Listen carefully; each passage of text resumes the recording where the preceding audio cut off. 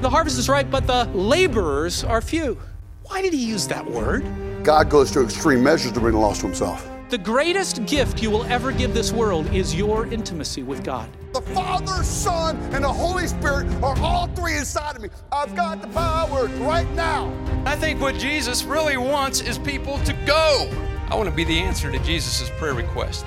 Welcome to the Fuel for the Harvest podcast. When this gospel of the kingdom shall be preached in all the world, then shall the end come.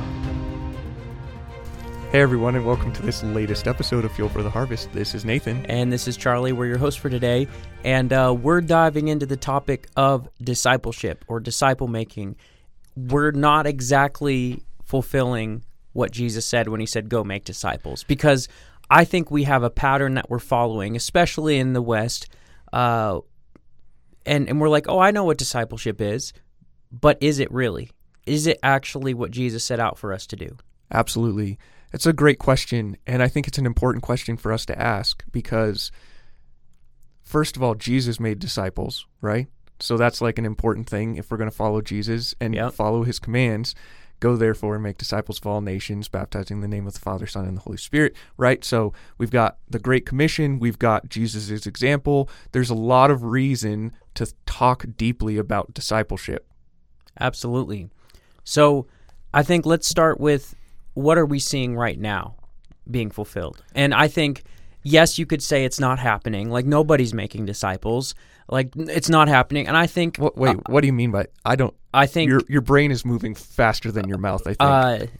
You could start off by saying the high majority of people are not making disciples. Okay. Period. It's just not happening. Sure. Whether just straight up lack of obedience, I don't care, I don't want to do it, or ignorance, didn't realize I was supposed to or had to. Right. Or a lack of equipping. I don't know how. Right. There could be a variety of reasons. Majority aren't doing it. But for those that we would say are doing it, I would say the greatest majority, the greatest examples we see, what does it look like? What in your life, Nate? I think if you've visibly seen people when you grew up in church, I'll speak for myself first. I saw people taking someone younger out to coffee once a week. You're asking what have you seen? What have I seen people do? Yeah, so I'd see someone take somebody out to coffee once a week, read half a chapter of the Bible, and say, "Did you sin this week?" And then say, "Okay, I'll pray for you," and then do it again next week. Sure. And do it again next week. Sure. And do it again next week, and say, "Well, I think this passage means ...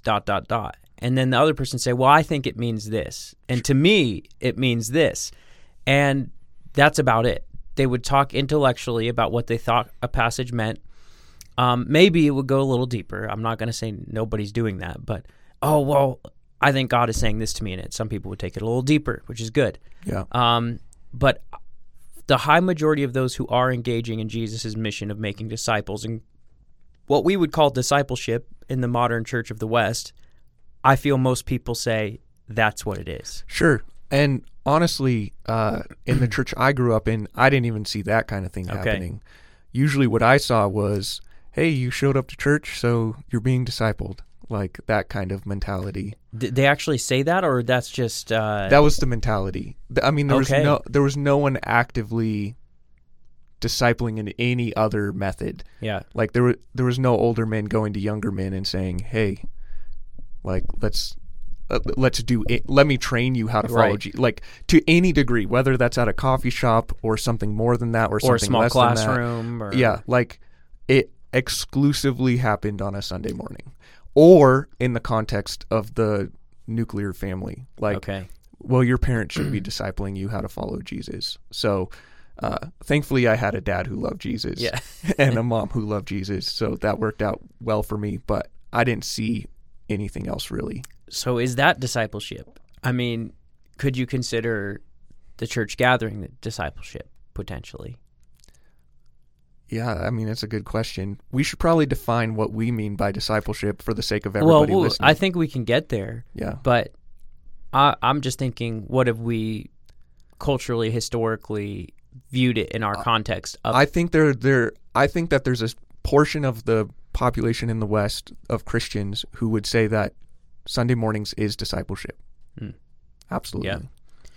Yeah, I recently saw some post or quote or something. You know how people say who discipled you, and most people will give the name of a mentor that they've had. And Sure. I remember a guy named Caleb who does a lot of mission stuff around the world would say, "Oh, the Maasai tribe discipled me because he felt so impacted by their way of life, being warriors and meeting people who were willing to risk being beaten to proclaim the gospel to villages." Yeah, I remember him telling a story about like all they took with them as Christian evangelists from that tribe to that tribe. So like a Maasai Christian evangelist was a Bible in a Ziploc bag, and that's it. And they just trusted God for everything else along the way. Yeah. Which is incredible, but at the same time, it's like, well, before they were a Christian, they would have just taken like a spear and trusted that they'd find whatever in the bush anyway. So, yes, very strong faith comparatively to many of us. Yeah. But also, they were going to find food and stuff in the bush. It wasn't the end of the world to trust that there would be provision, and God did provide for them incredibly. Yeah. But all the then there are no significant need to undermine. No. They have incredible faith. Yeah. Absolutely. They're risking being beaten to proclaim Jesus and going to a new village where they don't have family. Right. That's a big deal. Yeah, of course. Then there would be those, like I saw this post the other day.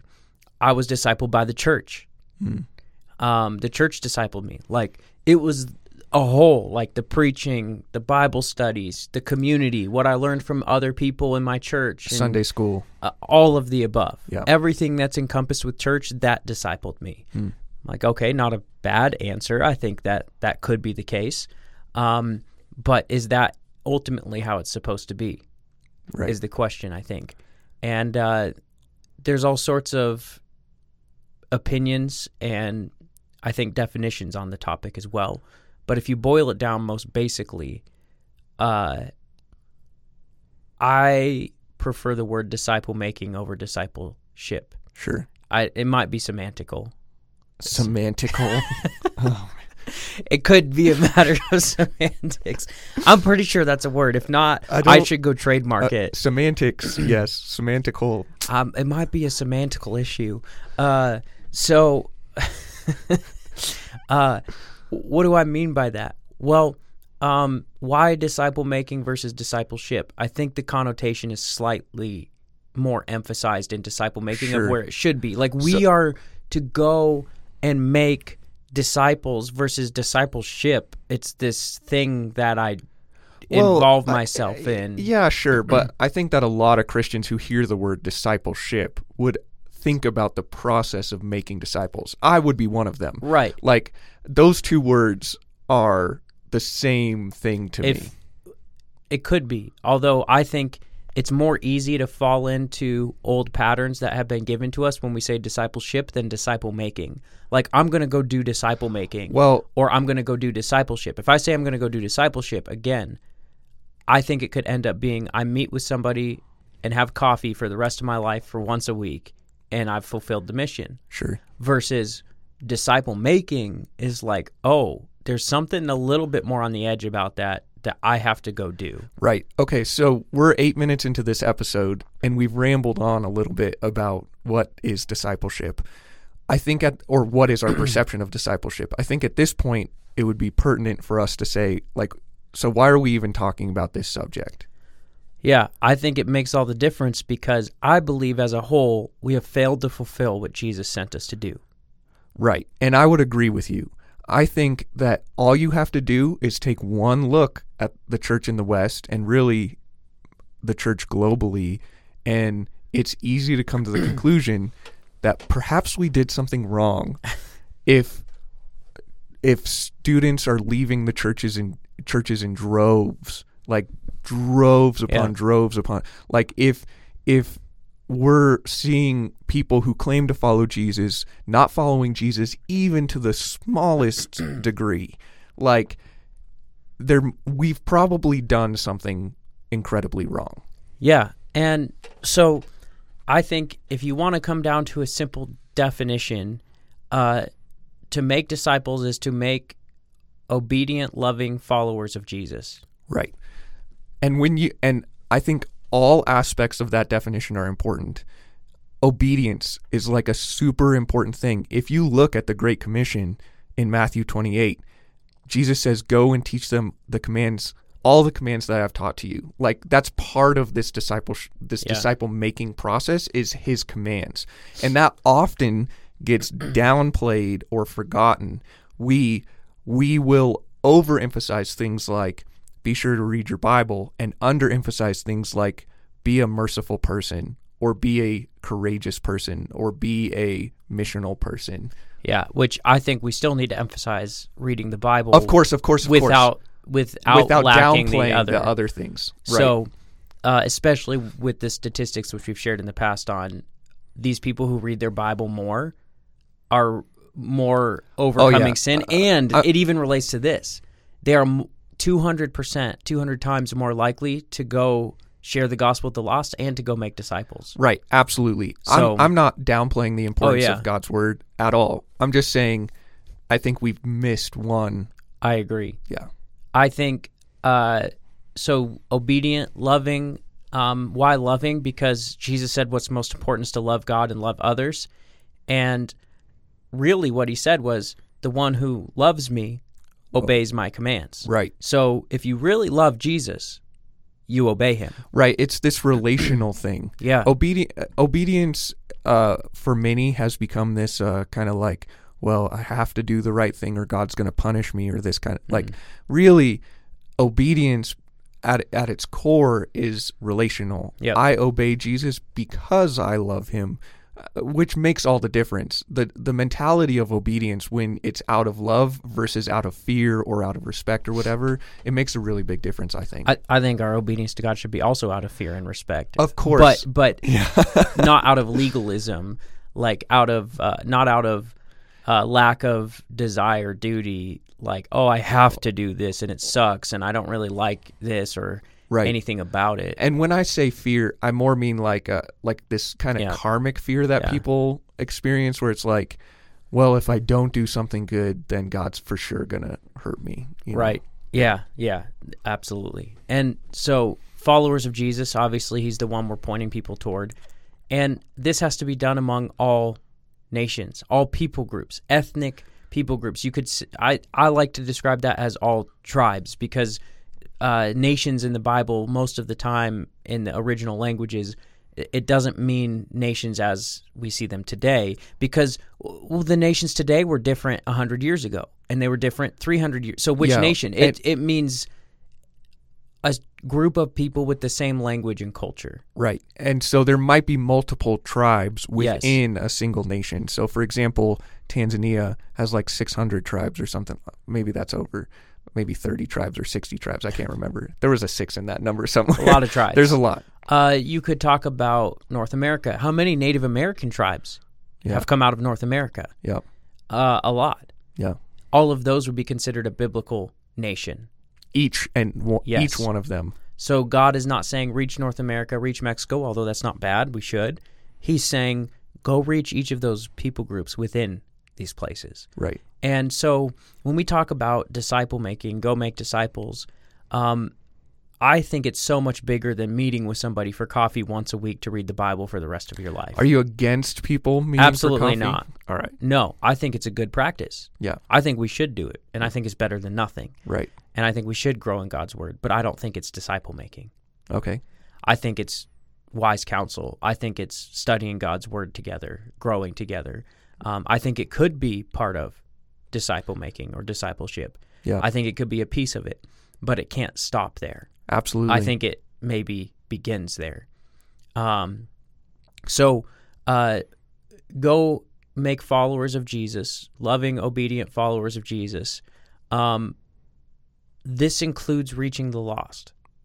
So again, this is why I think it's important. Disciple making has this edge to it, whereas if we only say discipleship, sometimes it means I find somebody in my church and I mentor them, and that happens the rest of my life. Right. And I never reach the lost. We just keep, for lack of a better term, inbreeding. I mean, it's not a terrible illustration. Like, We just keep choosing from the same pond. right, exactly. That's a great observation because, yeah, it's exactly what you're saying. We spend all our time trying to make mature believers within the body of Christ, and then we're somehow forgetting the whole rest of the world. Yeah. 3.28 billion people on planet Earth have limited or no access to the gospel. 3.28 billion. If you tried to preach to 100,000 people a week, it would take you 620 years to reach 3.28 billion Yep. people. 620 If years. you do disciple making or discipleship rightly, you could reach all those much quicker, I Right. think. So there's this great story of this. Imagine this. There was this movement that overtook naval ships. So much so that the FBI did an investigation. They thought, is there some cult that's infiltrating the Navy? We need to investigate this. This is not good. Why did they do this? Because over 1,000 ships started to have complete culture change. The soldiers, the sailors weren't living like they used to live. They weren't going out and partying. They weren't sleeping around. They didn't have these kind of problems anymore. They were radically changed. And the FBI said, something's wrong. Like, we better investigate this. And they did this investigation. And so they started with one guy, and they're like, who trained you?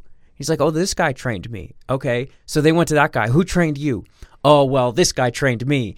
And it bounced all around from ship to ship, person to person. It took them 6 months. The FBI, 6 months to finally find the person who launched this. And it was Dawson Trotman who started this ministry called the Navigators.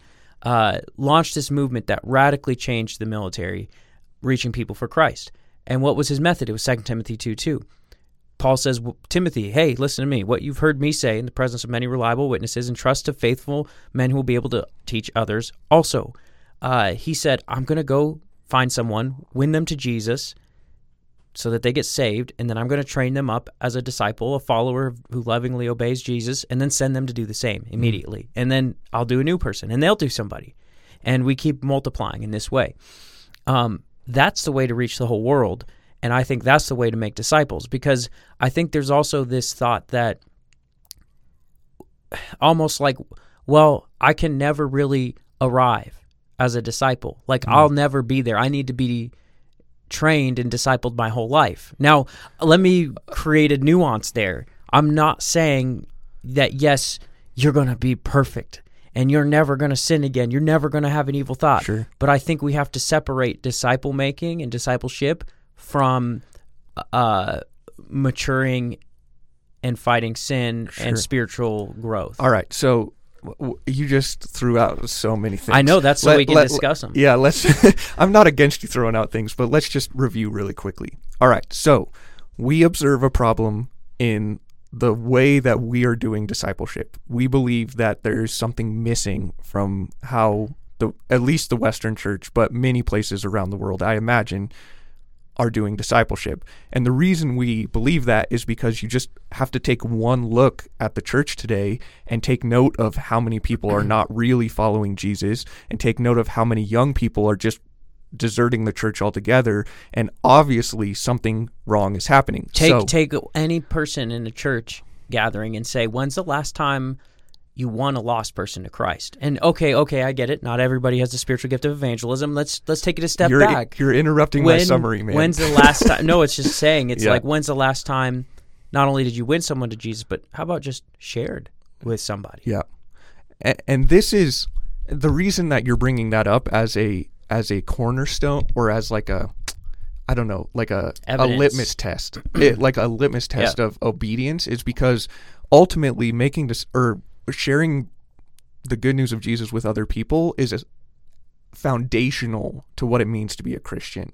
We see it all over the book of Acts. Yeah. We see it in Jesus's commands. It's foundational.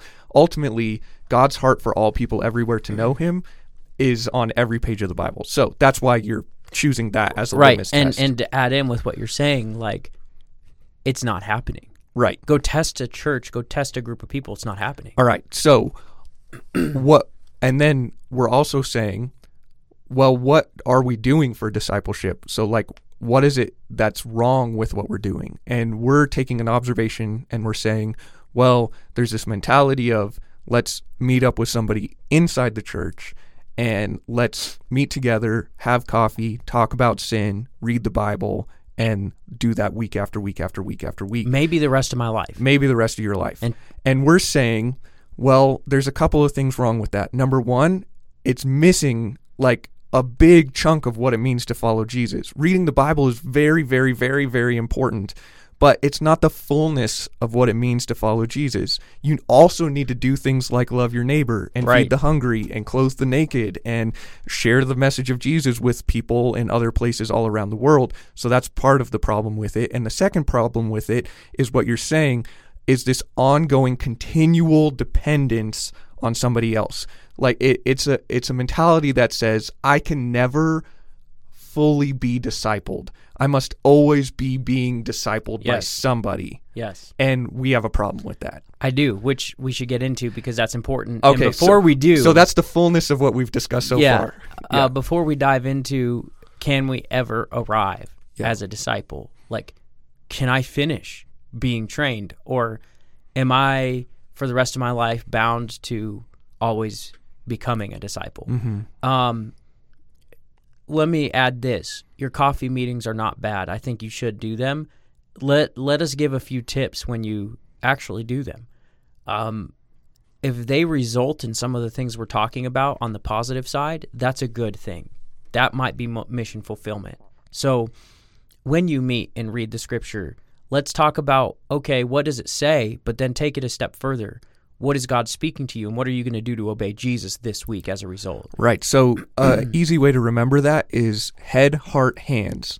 So Yep. what does it say? Is your head like intellectually understand what the text is saying? What does it mean? Heart. No, that's also head. Sorry. What like Heart is what is God saying to me in it. right? Like Yeah. how does this apply to my life? My bad. My No, you're good. miscommunication. And then hands. What am I going to do Yeah. as a result of this week? And then you could add in your feet and say, hey, who am I going to tell? Yeah, because there might be something God taught you, and it always is for us, but not only for us. Right. God wants to work in our lives to reach everyone around us. So the long story short, though, is we often stop at head Yeah. or head heart. We maybe get to heart. Right. Well, let's be honest. I don't know why it is. Maybe it's because it's tougher for men. I'm not sure. But as men, we like the head section. like we love to talk about what it means. Right. Like, hey, well, it means this, it means that. Like, and we never take it further. Yeah. So the women often will take it further and say, I really believe God is saying this to me, and I feel moved by this, and Sure. it's impacted me. Hardly ever do I see anybody saying, and here's how I'm going to obey Jesus this week. Right. Almost never, I would dare say. And I wonder if men, if we could just get to that portion because we're such doers, Yeah. like, man, a wild movement might happen. Yeah. I mean, it's true. And ultimately, that's what makes the word of God potent, is not just reading it, but living it. Be not just hearers of the word, but doers also. Yeah. Yeah. So, can we ever fully arrive as a disciple? I think the answer is a simple yes, of course. Although I don't think it's that simple, because otherwise everybody would have already thought that. Well, but here's the thing. I think that it's a cultural mentality of like, well, I need to be humble, and to say that I can arrive at something spiritually speaking is to say that I'm no longer going to grow after that.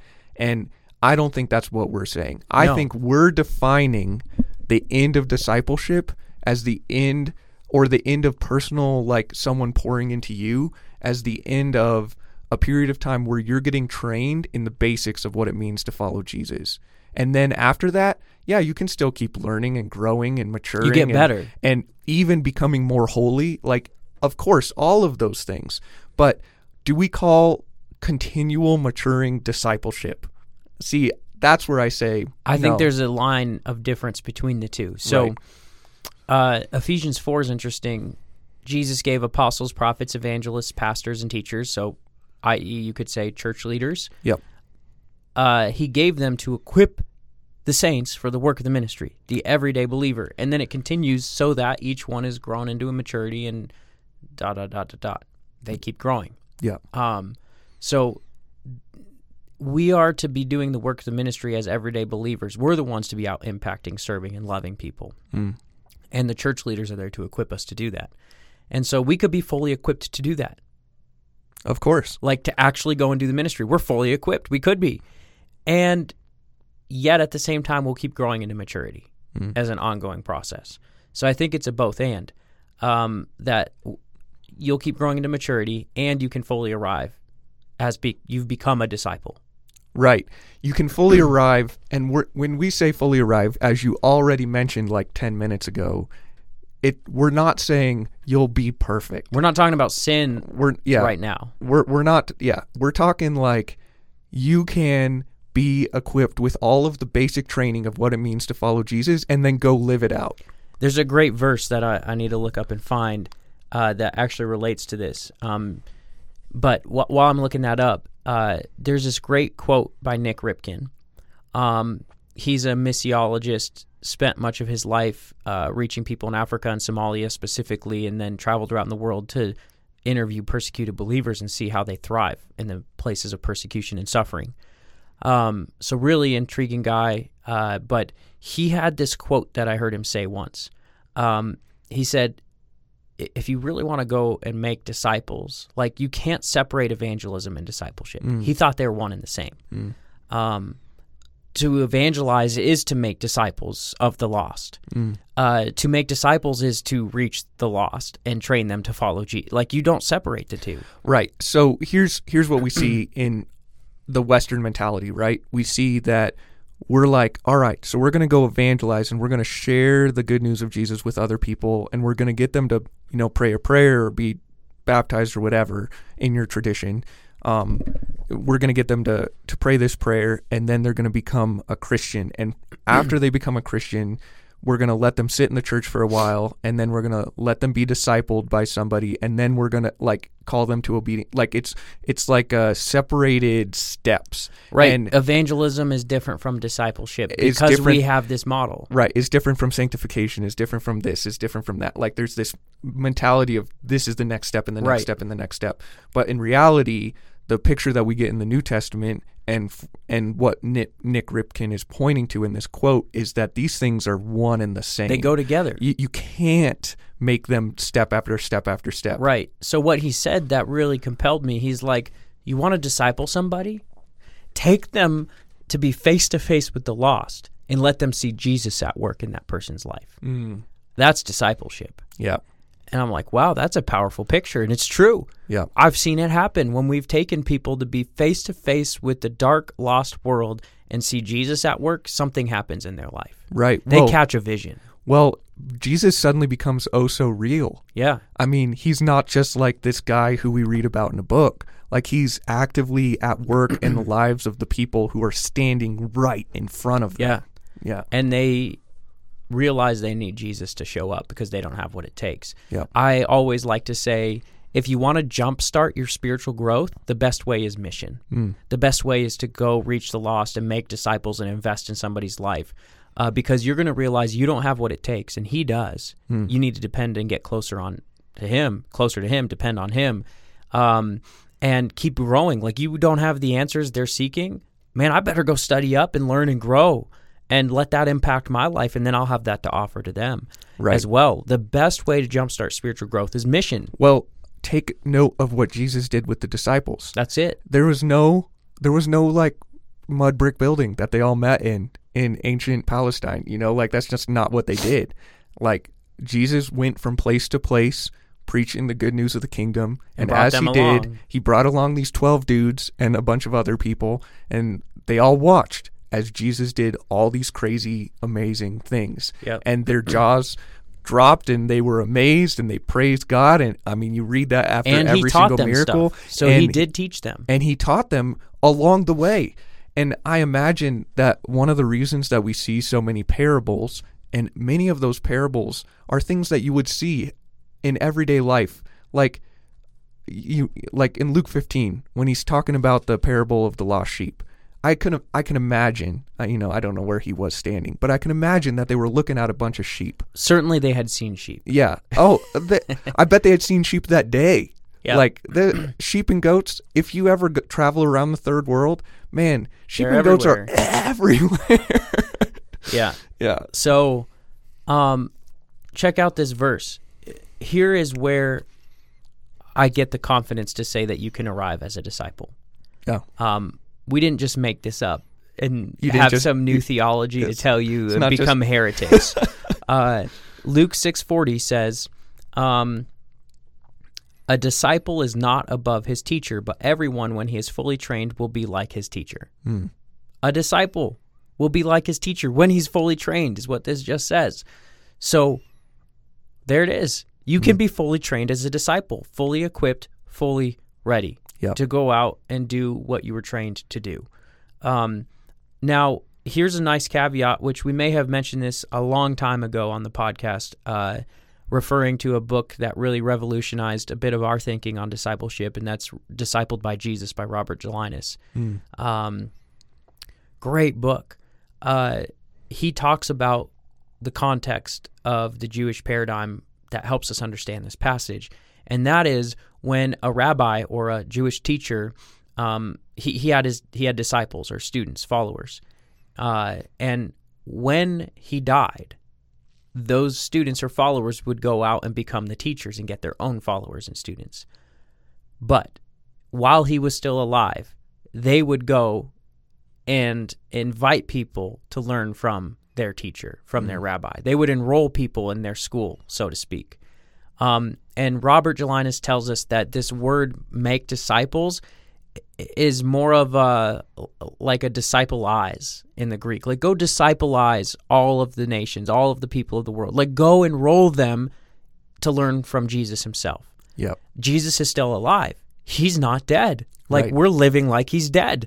So he says, actually, we're to point people to Jesus, like to learn directly from him. Yep. The red letters continue, Robert Gelinas says. Like, they didn't end. He's still speaking. He's still working. He's still changing lives. Yep. And so what does that look like? Well, yes, we teach them to obey his commands as it was clearly put in the Great Commission. Like, what does that mean? We teach people to love Jesus more. So that is what we do. So if you're like, okay, so what do I do now? Like, yeah, go win the lost to Christ, share your story with them like we've talked about before, and then start to train them to love Jesus. How do I love him more? What does that look like in your life? Yeah, you read the Bible together, but then move to how will you obey him this week as a result? And bring other people along to see God at work and do the same, and send them to do the same to multiply. And hey, this is a good thought too. There's actually a reason we've found all over the world, all over the church, everywhere, people want to make disciples or think they should make disciples, but then they walk out of the doors and go, they may even say, I'm going to do it. And then they walk out of the church doors, go home and go, uh-oh, now what? What next? I don't know what to do. And so we actually created a tool called Multiplying Movements, a discipleship tool for everyday followers of Jesus. So how do you make disciples? Like, we created a practical pathway, a 12-lesson tool so that you can go and use that, and it sets the foundation to train others to become disciples of Christ, to become laborers for the kingdom, to make an impact. And so if you're like, hey, how do I do this? We highly recommend the tool, multiplyingmovements.com. You can check it out, and that's why we created it, is to fill this need that we were seeing everywhere, to practicality, and some of the methods and things that are included in this tool were pulled from the best disciple-making missions resources all over the world and edited and put into one, along with concepts that God really burned on our heart that we're seeing worldwide. Absolutely. Yeah, check it out. You can find it on theforgeapp.com. Multiplyingmovements.com will take you to Multiplying Movements. The Forge app is where Multiplying Movements is hosted, so to speak. So download the Forge app. It's right there at the top of the Forge app. And it's $10, but hey, if that's a problem, just shoot us a message at fuelfortheharvest@gmail.com, and we'll put it in your hands for free. So here's another scripture that I wanted to share. So just to do away with that, you can't become a disciple fully trained, or that it takes years of your life. Check out Acts chapter 14, verse 21. Paul and Barnabas were traveling around preaching on their first missionary journey. They were just sent out on Acts chapter 13. And it says this, when they preached the gospel to that city, being Derbe, and had made many disciples, they returned to Lystra and to Iconium and to Antioch. So it literally says they went to this place, Derbe, preached the gospel, and made many disciples. And then they left. Yeah, They weren't having coffee once a week for the rest of their lives with these dudes. Right. It was done. It says the disciples were made. Right. In Derbe, for Paul's life, the Great Commission was fulfilled. Right. He did his job, and he left. And he went to do his job in a new place. Now, you might be saying, well, how long did he stay there? We don't know for sure, but we do know The whole of his first missionary Yeah. journey was less than a year. 10 months at most, Yeah. 8 to 10 months. So, and he spent considerable amounts of time in other locations along the way. So you could say at most, Well, I mean, We couldn't we're say, estimating. but I mean, let's say, like maybe a couple weeks, like, well, or a month or two. Or, yeah, like, I mean, but at most, you could say 5 months, maybe. And I think that's an extreme overestimation of how much time they spent there. right. So, man, how many months does it take us when we consider our prior versions of discipleship? How many years? Sure. And we're saying we still haven't become disciples. Yeah.